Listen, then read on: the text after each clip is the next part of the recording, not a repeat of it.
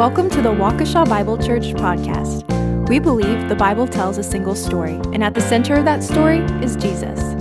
If you like what you hear today, additional sermons, teaching sessions, and written material can be found on our website at waukeshabible.org. We hope you enjoy today's episode.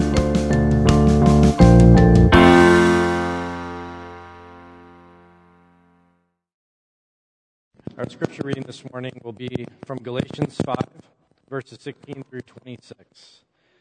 But I say, walk by the Spirit, and you will not gratify the desires of the flesh. For the desires of the flesh are against the Spirit, and the desires of the Spirit are against the flesh. For these are opposed to each other, to keep you from doing the things you want to do. But if you are led by the Spirit, you are not under the law. Now the works of the flesh are evident: sexual immorality, impurity, sensuality, idolatry, sorcery, enmity, strife, jealousy, fits of anger, rivalries, dissensions, divisions, envy, drunkenness, orgies, and things like these.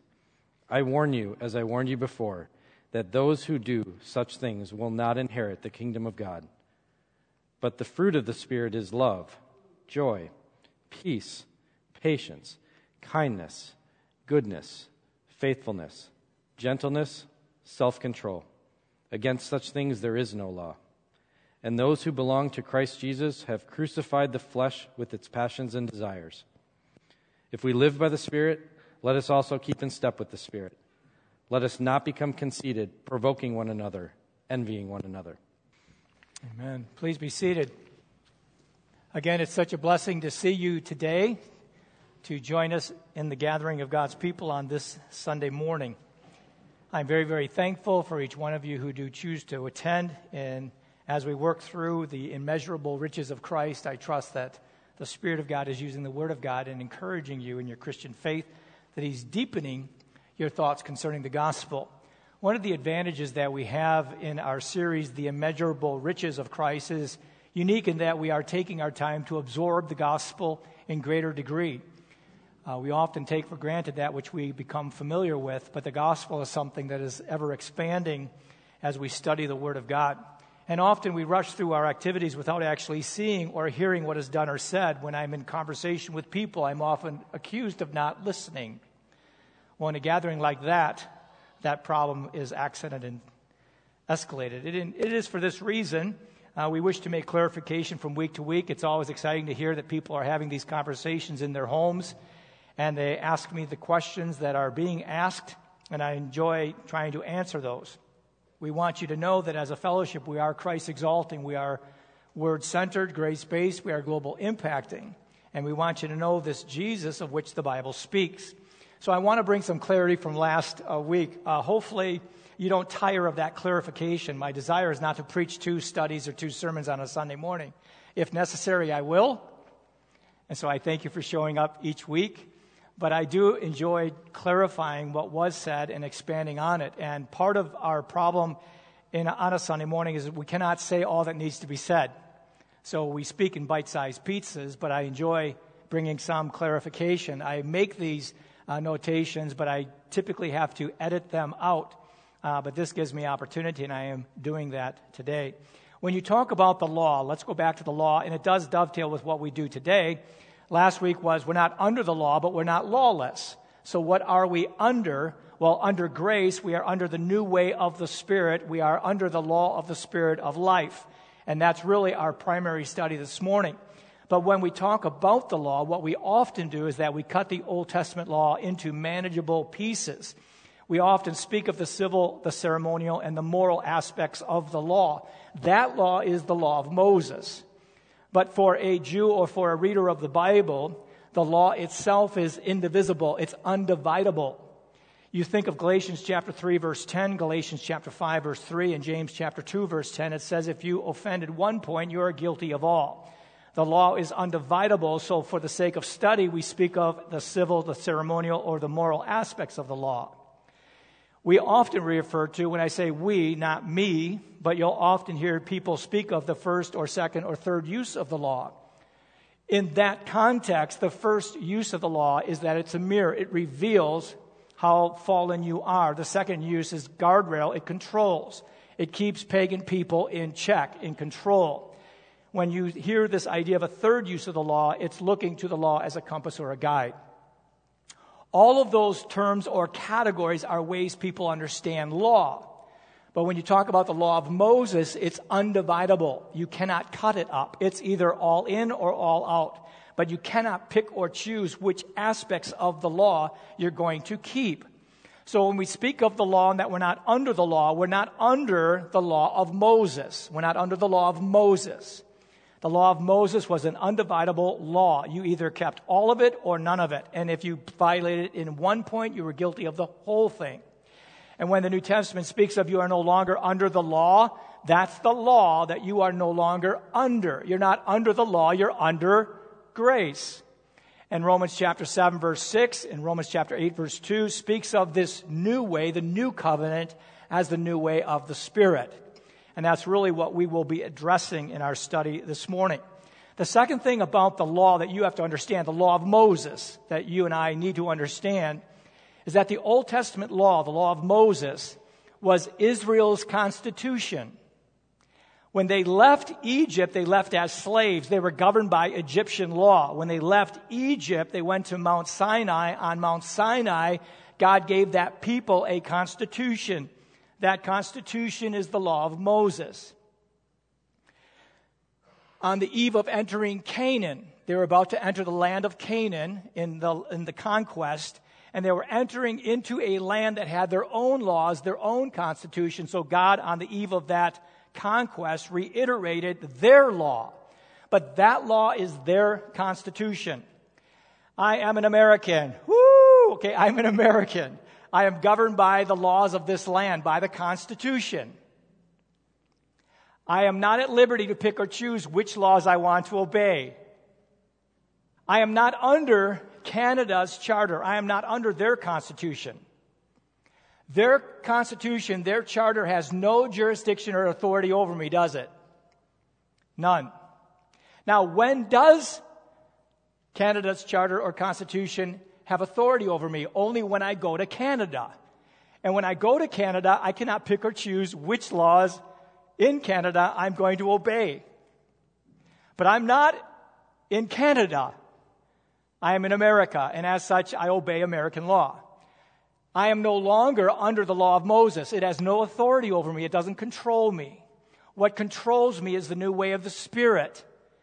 What controls me is grace. That law has no authority over me unless I choose to go under it. But if I go under it, I'm not at liberty to pick or choose which laws I'm going to obey. But we as New Covenant believers are under the New Covenant, and the New Covenant is the new way of the Spirit. So we cannot pick or choose which ones we are going to obey. Another area of clarification. So first we've talked about that the law itself is undividable. Even though we assign categories such as civil, ceremonial, and moral, it's really a whole, and you cannot pick or choose which aspects of the law of Moses you're going to keep.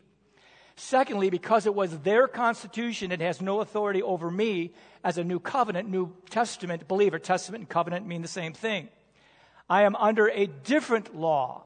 I am under the new way of the Spirit. I am under the law of the Spirit of life. Romans chapter 7, verse 6, chapter 8, verse 2. A third thing, hopefully for clarification and not confusion, and perhaps I'm going to cause more questions than answer, but hopefully we understand this. When you talk about the law of Moses, you have three laws, as it were. You have the law of Moses, that's the big L.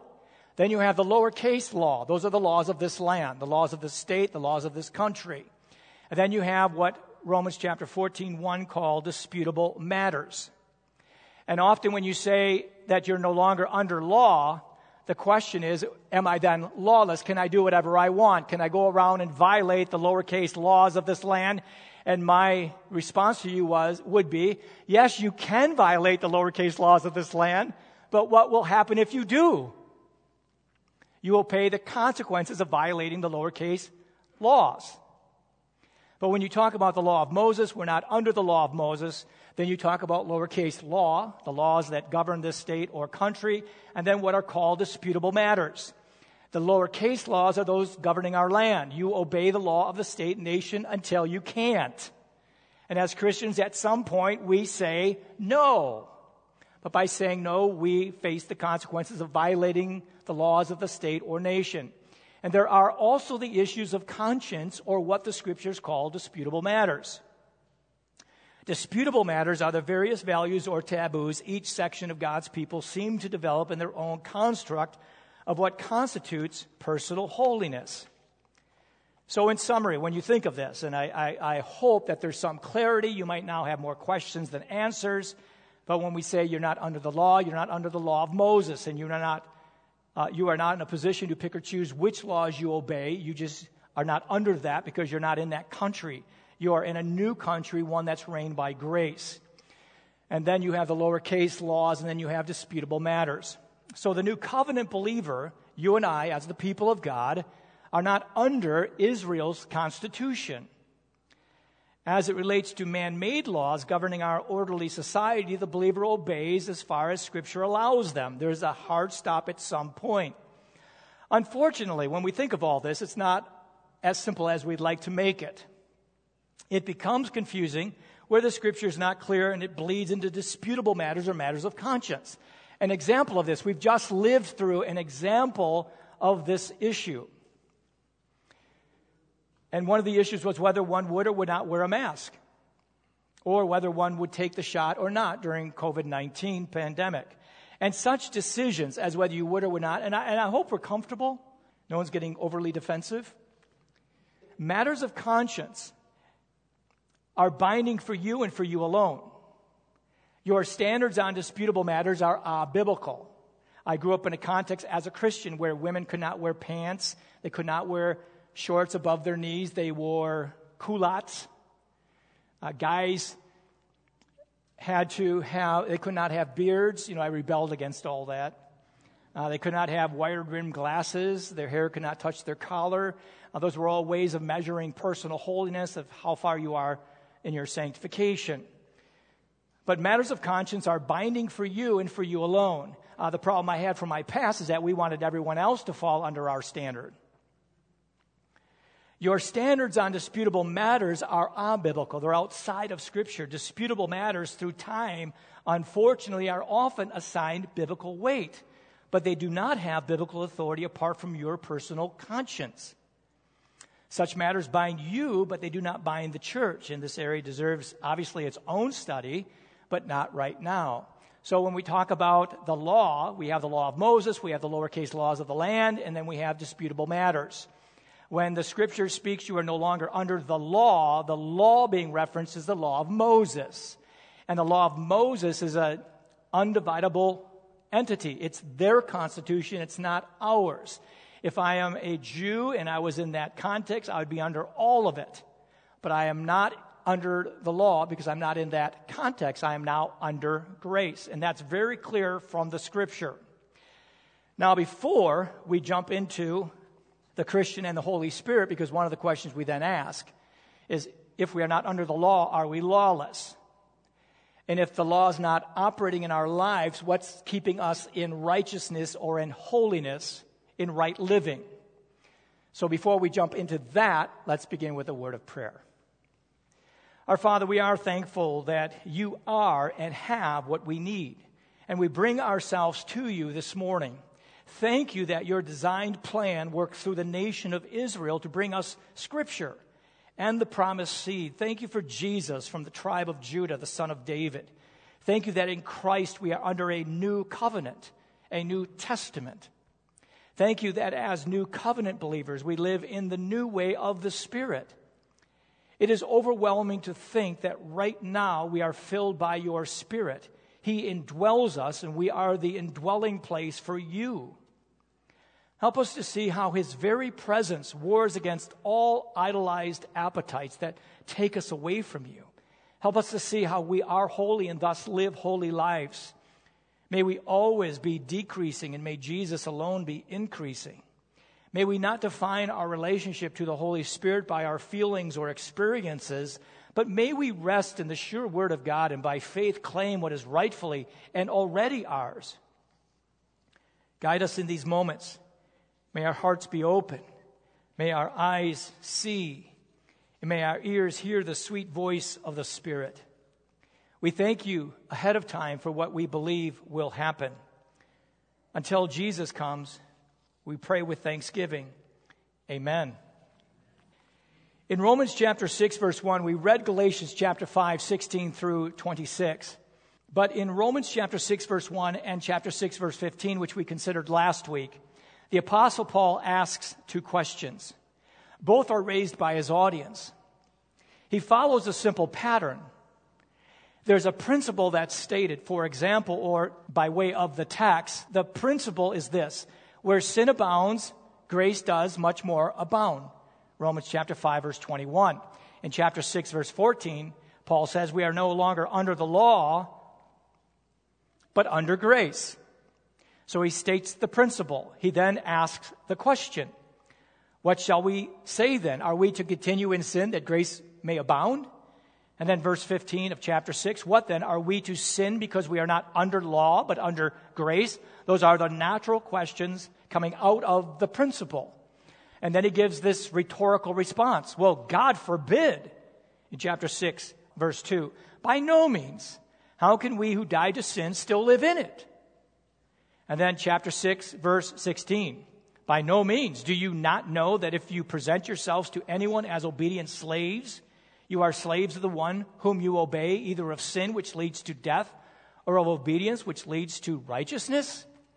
So one of the primary points from our previous study is this. Although we are no longer under the law, and hopefully we brought some clarity to that idea, does this mean we are lawless? Well, Paul would respond with an emphatic no, not at all. As Christians, that's who we are. We are citizens of another country under a new law. And before moving forward, let us remember how Romans 7 teaches us that we have died to the law, we have been raised with Christ, and that as believers, we are married to Christ. We are in union with Him. And by the way, and one of the things that I hope to stress, and one of the things that impressed me with the study is this: our union with Christ matters. The fact that right now, you are indwelt by the Spirit, you are filled with the Spirit, that matters. I was impressed with that all week. We have that idea locked in our heads as true, but it really doesn't matter in the way we live our lives. And I'm saying, well, it does matter. We are united with Christ. The Father sees us in Him. We have, right now, each of us have the indwelling Spirit. Isn't that incredible? We are filled by the Spirit. And that's amazing. So this marriage, this union to Christ, sets us on a new path under a new law. Paul calls it in chapter 7, verse 6, the new way of the Spirit. And in chapter 8, verse 2, the law of the Spirit of life. And our desire is to really focus on the idea of the new way of the Spirit. And for some reason, when we think of this idea, for some reason, we relegate the Holy Spirit to emotion or to feeling. And if I were to ask you, do you feel the Spirit's presence in you? Overall, we would say, not really. But how you feel about the matter doesn't really matter. What matters is the truth. Thus, the relationship the Holy Spirit has to His people is true, even if it isn't felt. However, the truth should not be assumed or ignored. Even though we cannot feel Him, even though we don't necessarily experience Him on a regular basis, we should not assume or ignore. It's something that we should understand and celebrate. And without the Holy Spirit, there is no Christian life. If right now the Holy Spirit vacated this auditorium and He removed His presence from you, you would have no Christian life. So when we talk about the Spirit and His indwelling or filling, that is what defines the Christian life. He is the righteousness of God given to us, working in us and through us to those around us. In His absence, there is no righteous living. The life described of the believing in the New Testament is His life. And while there is a degree of divine mystery, because we ask ourselves the question, well, I know it's true. Why? Because of the Scripture. But where do I go with that? Well, there is mystery to the nature of the Holy Spirit. He definitely is not a bundle of warm feelings or good memories, and that's how we often define his working. We like that spiritual high that certain things offer us, and we think in that moment he is present and working. And I'm telling you right now, in the mundane and routine, he is present and he's working. We can be confident of that.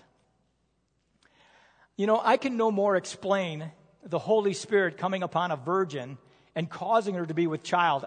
If you've looked at the incarnation, you cannot fully understand the mystery that exists behind it. So I can no more explain the Holy Spirit coming upon a virgin and causing her to be with child than I can explain how the Holy Spirit lives in you and works through you his righteousness.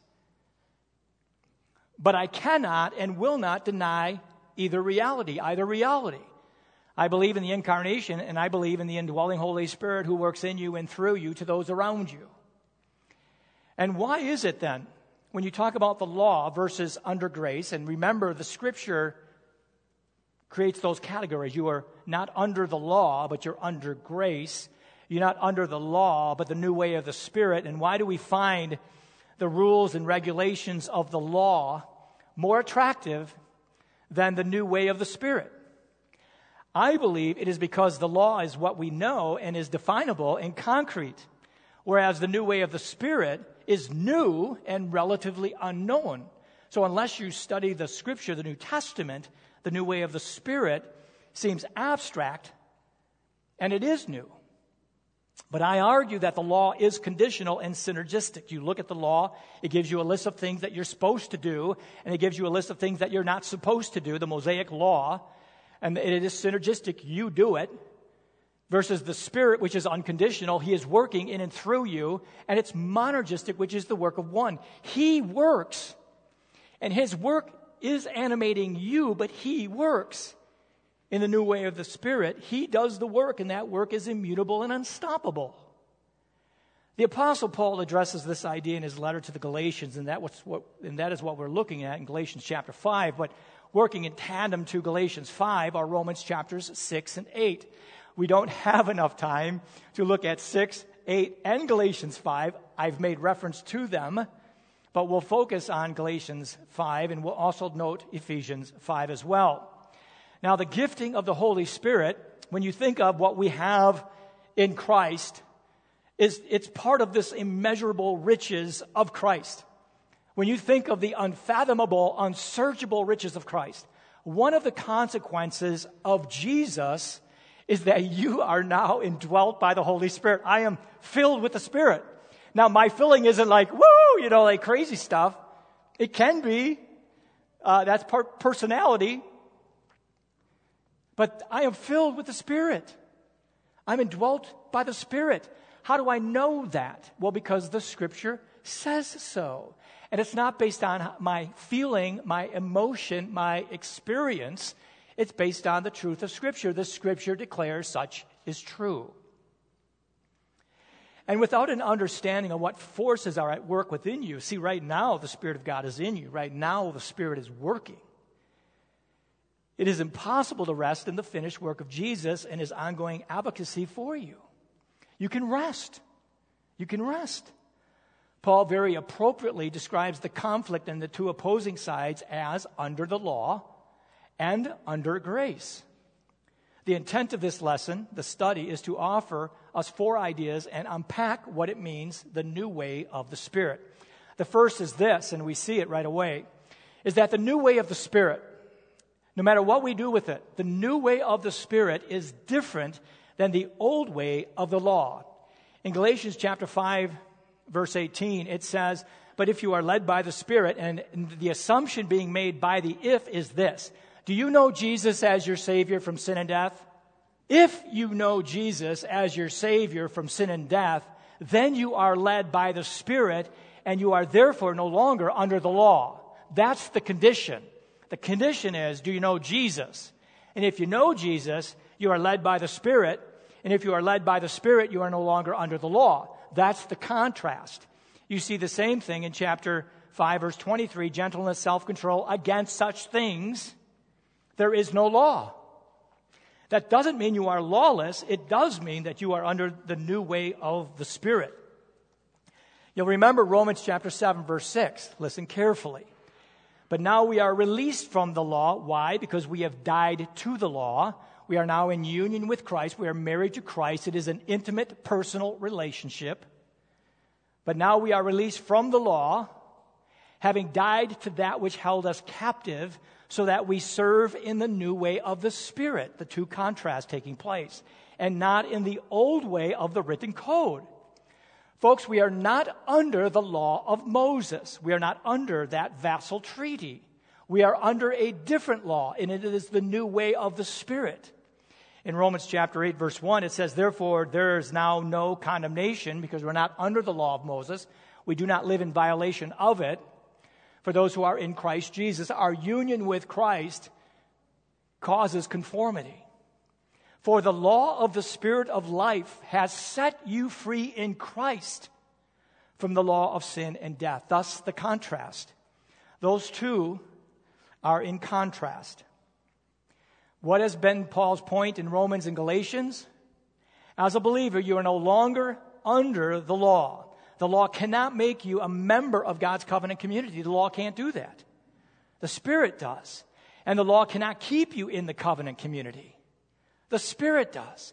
And why does he make such a claim? It is because you are being led by and bearing the fruit of the Holy Spirit. And you are in the new way of the Spirit. Now, I do find it amazing that we think a written law, we think the law, is more powerful in prohibiting sin and promoting godliness than the Holy Spirit. We think, well, if we remove ourselves from that law, what's going to keep us from sinning? What's going to push us towards righteousness? Paul's argument is, what the law cannot do, Jesus does. The new way of the Spirit pushes us in the path of righteousness. And I ask myself, well, what would I rather have working for me? The law, a dead letter, or the living Spirit? Galatians chapter 3, 1 through 5, Paul makes the statement, and I never know how the people who oppose the idea would answer the question. But he writes in verse 1, "O foolish Galatians, who has bewitched you? It was before your eyes that Jesus Christ was publicly portrayed as crucified. Let me ask you only this. Did you receive the Spirit by works of the law or by hearing with faith? Are you so foolish? Obviously, it was by faith, not by the works of the law." Then he says another statement. "Having begun by the Spirit, are you now being perfected by the flesh, by the works of the law? Did you suffer so many things in vain, if indeed it was in vain?" And then finally in verse 5 he says, "Does he who supplies the Spirit to you and works miracles among you do so by the works of the law or by hearing with faith?" Paul makes this strong contrast between the works of the law and faith in Christ, the new way of the Spirit.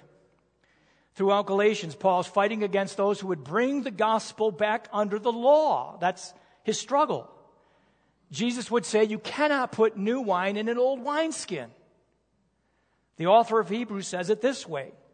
In Hebrews chapter 8, verse 13, he says, when he said a new covenant, he has made the first obsolete, that first covenant, the law of Moses, obsolete. It's wearing out, it's decaying. But whatever is becoming obsolete and growing old is ready to disappear. We are no longer under the law. When you and I think of the law of Moses and the new way of the Spirit, we must understand there is no synthesis between law and gospel. We are always trying to merge those two ideas. There is no synthesis. The two are complementary because they are both part of the one story, but not commingling. And that's really what we must guard against, commingling the two ideas. And one of the challenges that we face when we look at this idea from last week and now is this. If we are not bound by the law, if we're not going to be following the law of Moses, what binds us in righteousness? I mean, what if that isn't, what is? And I think that's a legitimate question. It's the question that the Apostle Paul had to continue to answer. So when we think of the new way of the Spirit, it is somehow different than the old law. And we do have to answer that question. So Paul then answers the question, if we are not bound by the law, what binds us in righteousness? Well, the new way of the Spirit is being filled with the new way of the Spirit is being filled with the Spirit. The text here is Ephesians chapter 5, verse 18, and there's always the ability to expand on every point, but I'm going to make the statement that the new way of the Spirit is being filled by the Spirit, the indwelling Spirit. It's what you and I enjoy as the people of God. We are regenerated by the Spirit. We are baptized by the Spirit. We are filled by the Spirit, that order. Ephesians chapter 5, verse 18 says, and do not be drunk with wine. Don't be controlled with wine. If you've ever been around someone who is absolutely drunk, they are controlled by alcohol. They are controlled by that wine. For that is dissipation. But be filled, be controlled with the Spirit. So there's a context, contrasting ideas. Be not unwise, but be wise. Be not drunk with wine, but be filled with the Spirit. The filling of the Spirit is His indwelling in the believer. The Holy Spirit is right now in you. And that Spirit is the third person of the Godhead. Like wine, with one who is drunk, the wine controls the individual, so also the Holy Spirit. He controls the object He fills. And I'm going to hammer on this as we go through this particular point. Like wine with one who is drunk, the wine controls the individual, so also the Holy Spirit. The Holy Spirit controls the object He fills. The Gospel of John makes much of this. In John chapter 4, with the woman at the well, Jesus is talking with her, and she's talking physical water. He's talking spiritual water. And in verse 14, he makes the statement, but whoever drinks of the water that I will give him shall never thirst, but the water that I will give him will become in him a well of water springing up to eternal life. Springing up, overflowing the vessel. And during Passover in John chapter 7, verse 38, Jesus says, from his innermost being will flow rivers of living water. But this he spoke of the Spirit, whom those who believed in him were to receive, for the Spirit was not yet given, because Jesus was not yet glorified. So he spoke of something in John's gospel that was still yet future, but that's what you and I now as the people of God enjoy. Notice the verses. 1 Corinthians 3:16, chapter 6, verse 19, 2 Corinthians 6:16, 2 Timothy 1:14, Romans 8:11, and then the extended passage in Ephesians chapter 2, verses 20 through 22. All of these verses speak of the Spirit indwelling the believer. Some use the plural, but they all include the singular. And not all of these are referring to us as individuals, and most are referring to the corporate. We have the Spirit of God dwelling within us, and He is here in our midst, but there is no corporate gathering without the individual. And we really need to come to grips with this idea that we are united with Christ and we are filled and indwelt by the Spirit. I find this somewhat compelling because in Ephesians chapter 2, verses 20 through 22, you have the language of God's household, the whole building, into a holy temple in the Lord, a dwelling of God in the Spirit. The Holy Spirit isn't an apartment dweller. He's not renting space in you. He isn't a renter. He's a homeowner. Think about the difference. He owns the home. We have an indwelling Spirit. He fills us, and He owns us. We are His. He stewards the home. He takes care of the home. And this is how proactive the Holy Spirit is. This filling is the result of His baptism and is the result of His regenerating the believer. So because I am saved, I've been baptized by the Spirit into the body of Christ, and I am now filled or indwelt by that Spirit. And because the infinite God enters the finite, there is this overflow. What does the overflow look like? And that's where we walk into Galatians chapter 5, verses 16 through 26. It describes the overflow. As a consequence of the filling, this is what it looks like. Now, there's a multiplicity of passages that we could turn to see the overflow. When Paul writes a letter, he always speaks of what we are. This is who you are. And then in the latter part of the letter, he talks about the do. The do is the overflow. It's what filling looks like. It's when the infinite enters the finite, you have the overflow. And Galatians 5:16 through 26 describe for us the overflow. Notice the following statements within this paragraph. If you're looking at Galatians chapter 5, it uses all of these, what I believe to be synonyms. In verse 16, but I say, walk by the Spirit. In verse 22, it says, but the fruit of the Spirit. In verse 25, if we live by the Spirit. And then it says we will be led by the Spirit. We'll be in step with the Spirit. I am of the opinion that the walking and the leading and the fruit and the living are synonymous in the paragraph. Now think if they're not. It means that you could be led by the Spirit but not living in the Spirit. You could be walking in the Spirit but not bearing the fruit of the Spirit. So I am of the opinion that everything in Galatians 5 is a working synonym. They're working synonyms. They're describing the same thing.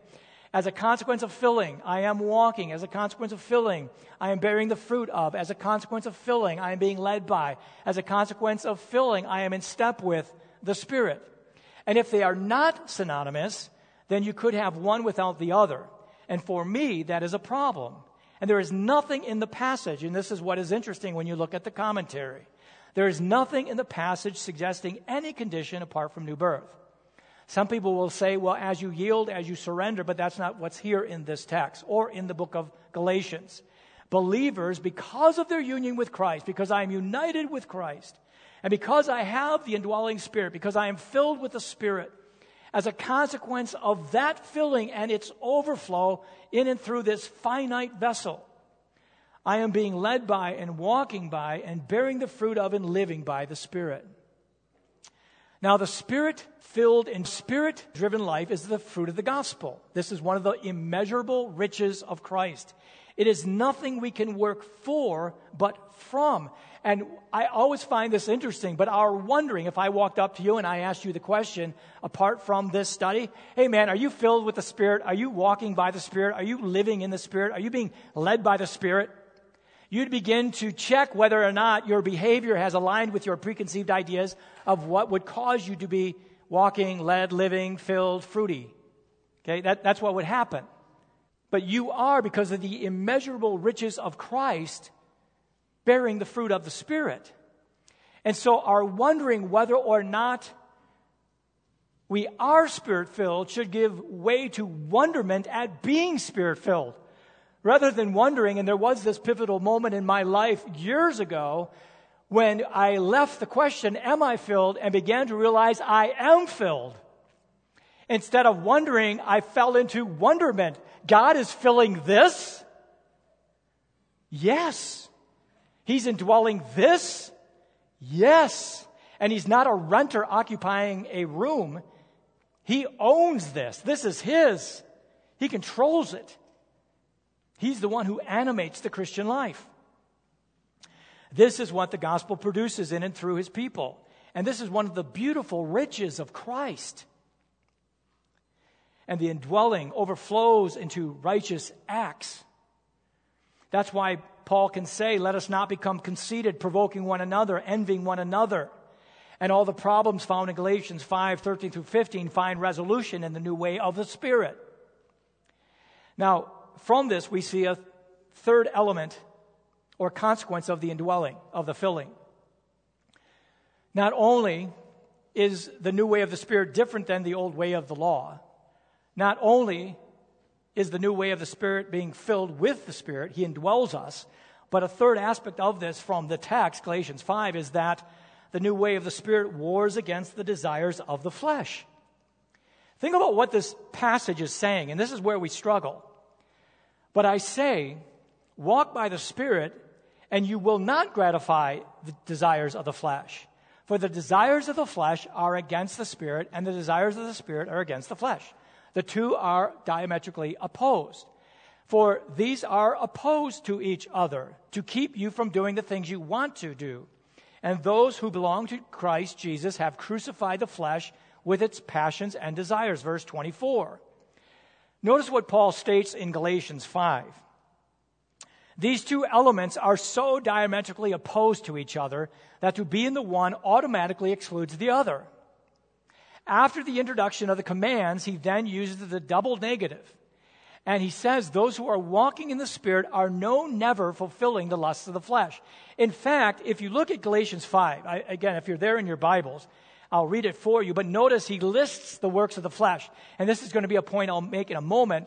But notice at the end of verse 18, it says, if you are led by the Spirit, and you are if you're saved, since you are led by the Spirit, I'm talking to you, you are no longer under the law. Now notice what he does. You are no longer under the law, and the works of the law, this is what it looks like. And he names the sins: sexual immorality, impurity, sensuality, idolatry, sorcery, enmity, strife, jealousy, fits of anger, rivalries, dissensions, divisions, envy, drunkenness, orgies, and things like these. And notice what he concludes. And right now you might be thinking to yourself, self, have I committed any of those sins? Has my vessel, has my body exercised itself in any of the works of the flesh? And notice what he concludes. I warn you, as I warned you before, that those who do such things will what? You won't inherit the kingdom. Hey, that ought to scare the EBGBs out of you if you're not reading this right. Because, man, I'm telling you, you are guilty. You are guilty. And it says if you are guilty, you won't inherit the kingdom. So what does this mean? And that's what we're after. Because the new way of the Spirit does what?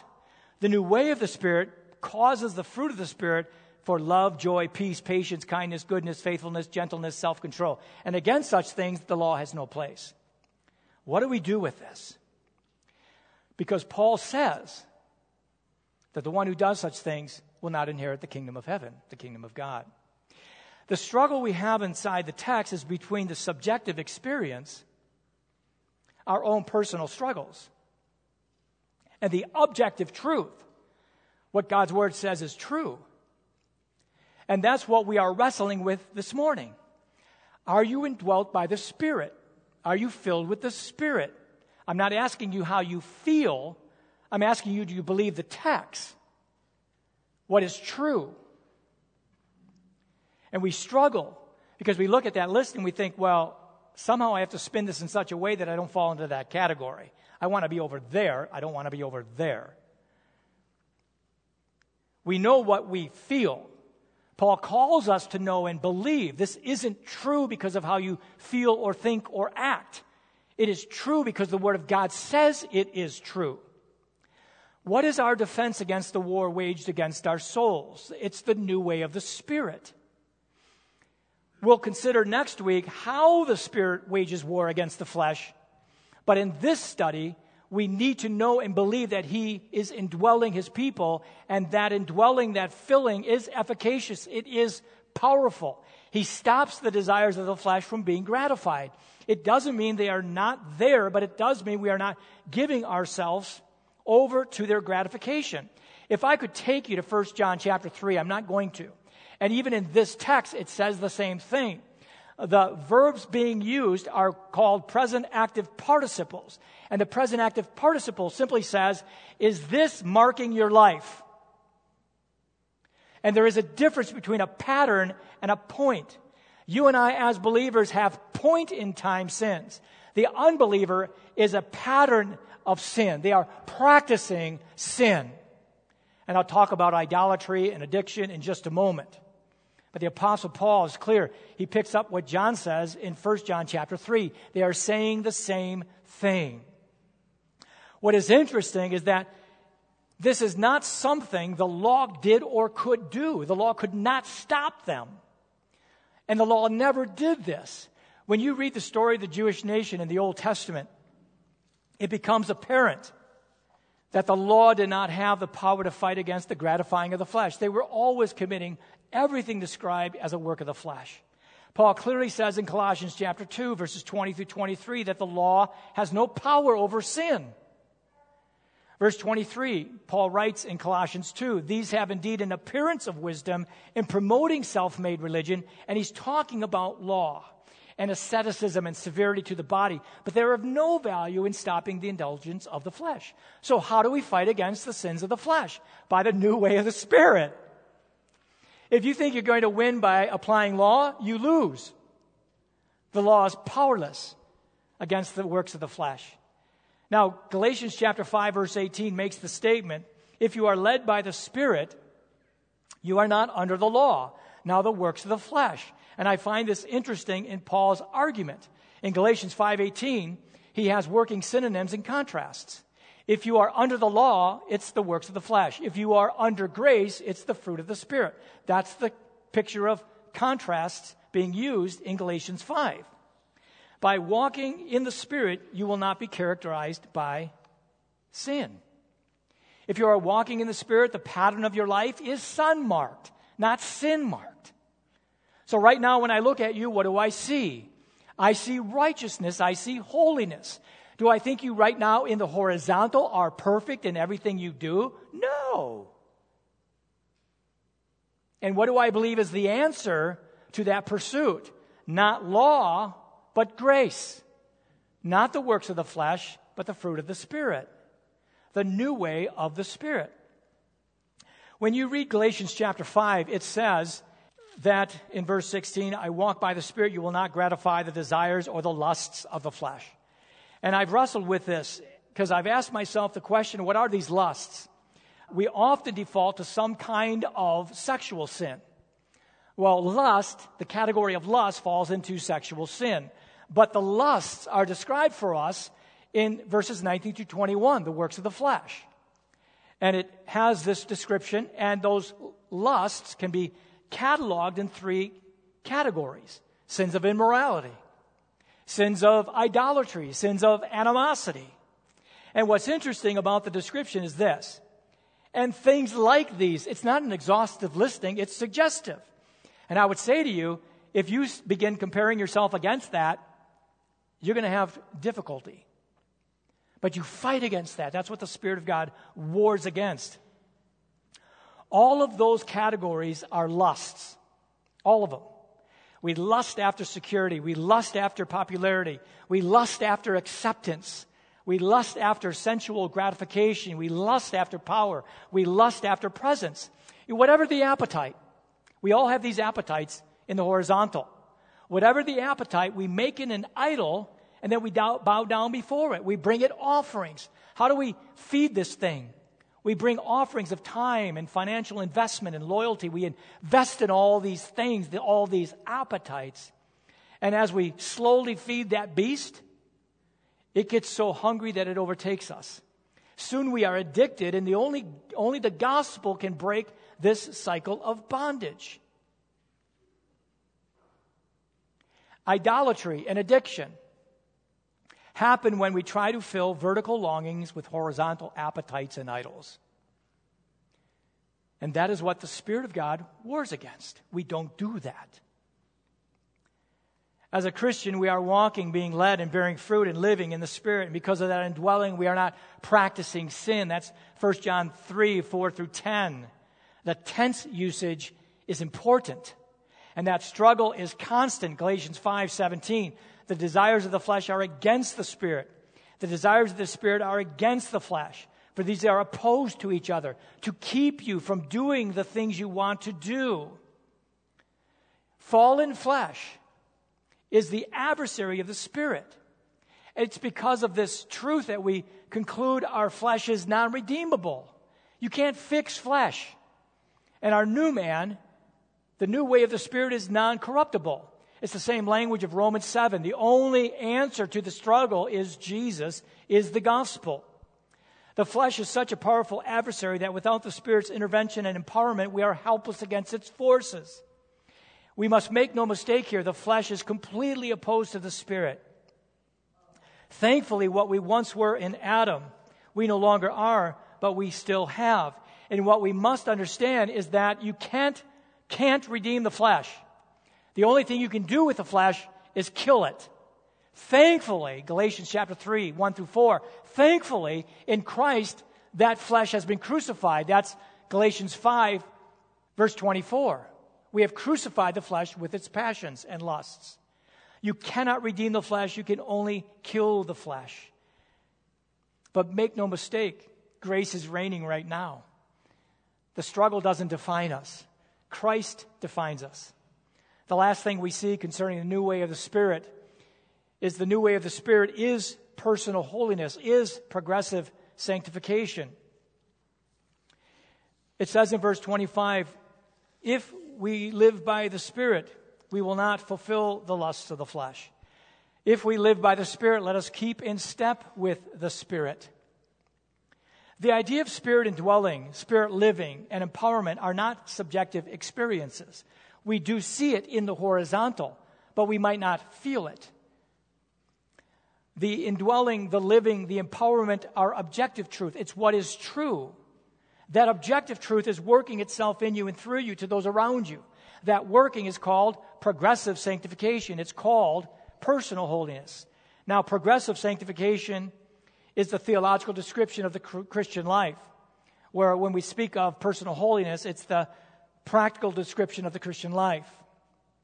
What is astounding to me in our quest for personal righteousness or holiness is making it a man-centered work, whereby dismissing the working of the Holy Spirit given to us, and we try to do what is already done. Rather than believe and rest, we add to and work for.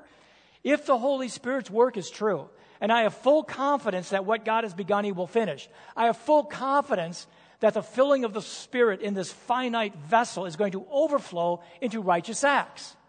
That righteousness will be seen. It will be acted out. In our pursuit of personal holiness, we try to do what is already done. New Testament believers are righteous, not because of who they are or what they have done or do, but because of who He is and what He has done and does. And that's part of the immeasurable riches of His grace.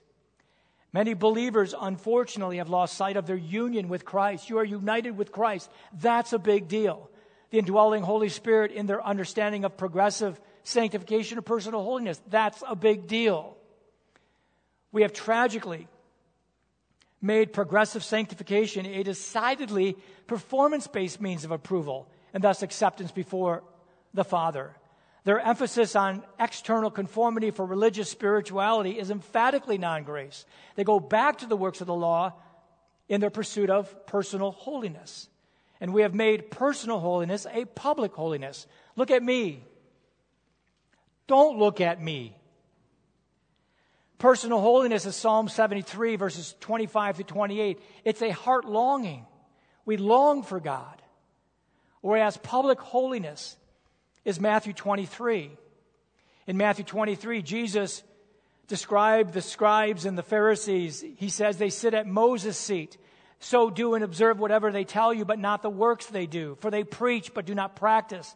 They tie up heavy burdens, hard to bear. They lay them on people's shoulders, but they themselves are not willing to move them with their finger. They do all their deeds to be seen by others. Personal holiness focuses on Christ and His church. Public holiness is focused on appearance and opinion in the public square. One of the fruits of the Spirit, and I used fruits in the plural, one is the fruit of the Spirit and the other is a work of the flesh. The talk of personal holiness, wrongly understood, puts lipstick on the proverbial pig. I had opportunity to be with some of the students that I taught when they were in 7th through 12th grade. And there are things that I would want to take back. And one of the things that I would want to take back is this idea of measuring personal holiness by public appearance. We would judge people all the time based on what they looked like. And I can assure you, based on my past standards, all of you would be in question. But if you get it wrong, you're simply putting lipstick on the proverbial pig. The new way of the Spirit, and this is the encouragement that we need, produces personal holiness, causing His people to love one another and serve the church. This is what it looks like. This is to be our focus. Friends, we need to be encouraged. And how? By understanding we are no longer under the law, but the new way of the Spirit. And the new way of the Spirit overflows in righteous acts. We serve one another. We serve other people. In 1 John chapter 4, verse 4, the Apostle John wrote the statement, "Little children, you are from God and have overcome them, every evil spirit, every evil prophet. For he who is in you, the Holy Spirit, he who is in you is greater than he who is in the world." We have the victory in Christ. We live righteous lives. Go out and serve one another. And the new way of the Spirit is warring against the appetites and desires of the flesh. And it's not simply sexual sins. It's all those things. So where do we go from here? Well, again, actively place yourself in a gospel-saturated way of life. We need to eat, drink, and think gospel. Listen carefully. Living life in the presence and power of the Holy Spirit is no more mystical or magical than breathing. That is where you are. That is where I am. Rest in that truth. Know that truth. Secondly, you are not trying to get more of the Holy Spirit, and He isn't trying to get more of you. If you are saved, He has all of you. He's the owner of that building. He controls it. You are either in Adam or in Christ, and your union with Christ is the indwelling.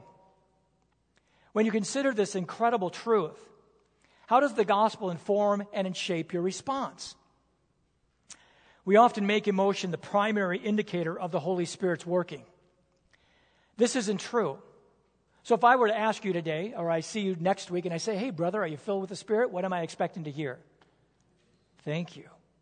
If you say, "Well, I hope so," then I'll share with you the gospel so you can get saved. Let us say you wake up and you begin the morning feeling off. I don't know if you have that experience. Sometimes I wake up and I'm thinking, "Oh, Lord, it's going to be a long one." And the day as it unfolds simply goes from bad to worse. You don't feel aligned with God and have no sense of the Spirit's filling. The job you work at is less than ideal. Your relationships are all problematic. Your home life is boring and it's tired. Not Him again. Does this emotion and experience actually reflect the truth of your alignment with God and the outworking of the Holy Spirit? Well, of course not. Because the Bible says you are filled, you are indwelt. The Bible is what informs, and God the Father, through Jesus Christ the Son, and the comfort of the Holy Spirit is your right, your inheritance, and your starting point, not your emotions or how you feel. You need to stop allowing your emotions, your feelings, to dictate how you understand the workings of the Holy Spirit in you and through you to those around you, and start resting in what is true. Think on these things. Act on those things. You can say no to sin, and you can say yes to Jesus. He is in you, and He is working through you to those around you. So what we see is Jesus. We see Jesus. Please stand with me as we close in prayer. Our Father, we thank You for the gifts of regeneration. They're gifts, baptism of the Spirit and the indwelling of the Holy Spirit. We would have no life without Him. Help us to accept and believe what is true and then act and do joyfully. Lead us not into this temptation, but always deliver us from this evil. John told us not to sin, but we still do. Thank You for the unconditional advocacy of Jesus.